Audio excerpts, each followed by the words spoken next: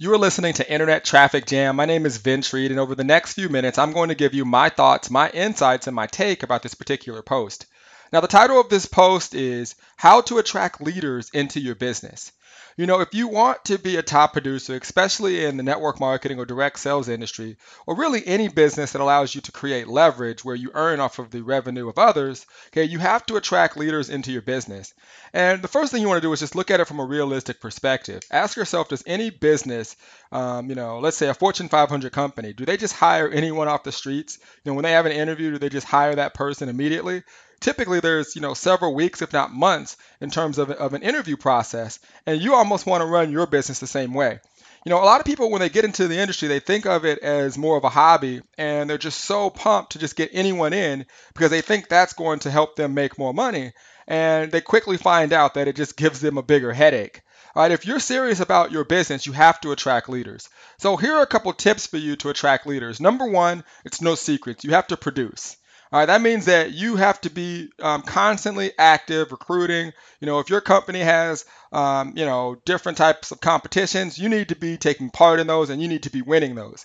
If people consistently see you producing and actually taking part in the company, it's extremely motivating when the leader of a certain organization is also producing and not just sitting back waiting for everyone that they brought in to essentially produce. The second thing you have to do is you have to be willing to create duplication. If you want to attract leaders, okay, it's not just about the results that you get, it's really about the success and the results of others.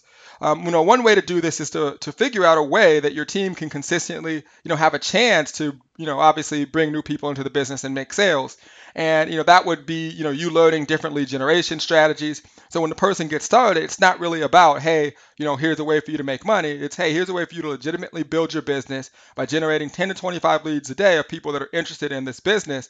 Now, I'm going to show you how to not only do that, but I'm going to show you how to teach your team to do the exact same thing. That's a lot more attractive than just, hey, here's a great opportunity. If you can focus on producing and if you can focus on duplication and having something of value to offer others, leaders will take note and you will attract more leaders onto your team. Another thing that you should do is definitely provide content and value to other organizations and leaders in other industries and help them. If they're in an industry or a company that's struggling and you're consistently providing value to them and you're producing and you're showing that you can create duplication, that's naturally going to attract more people and more leaders to your business.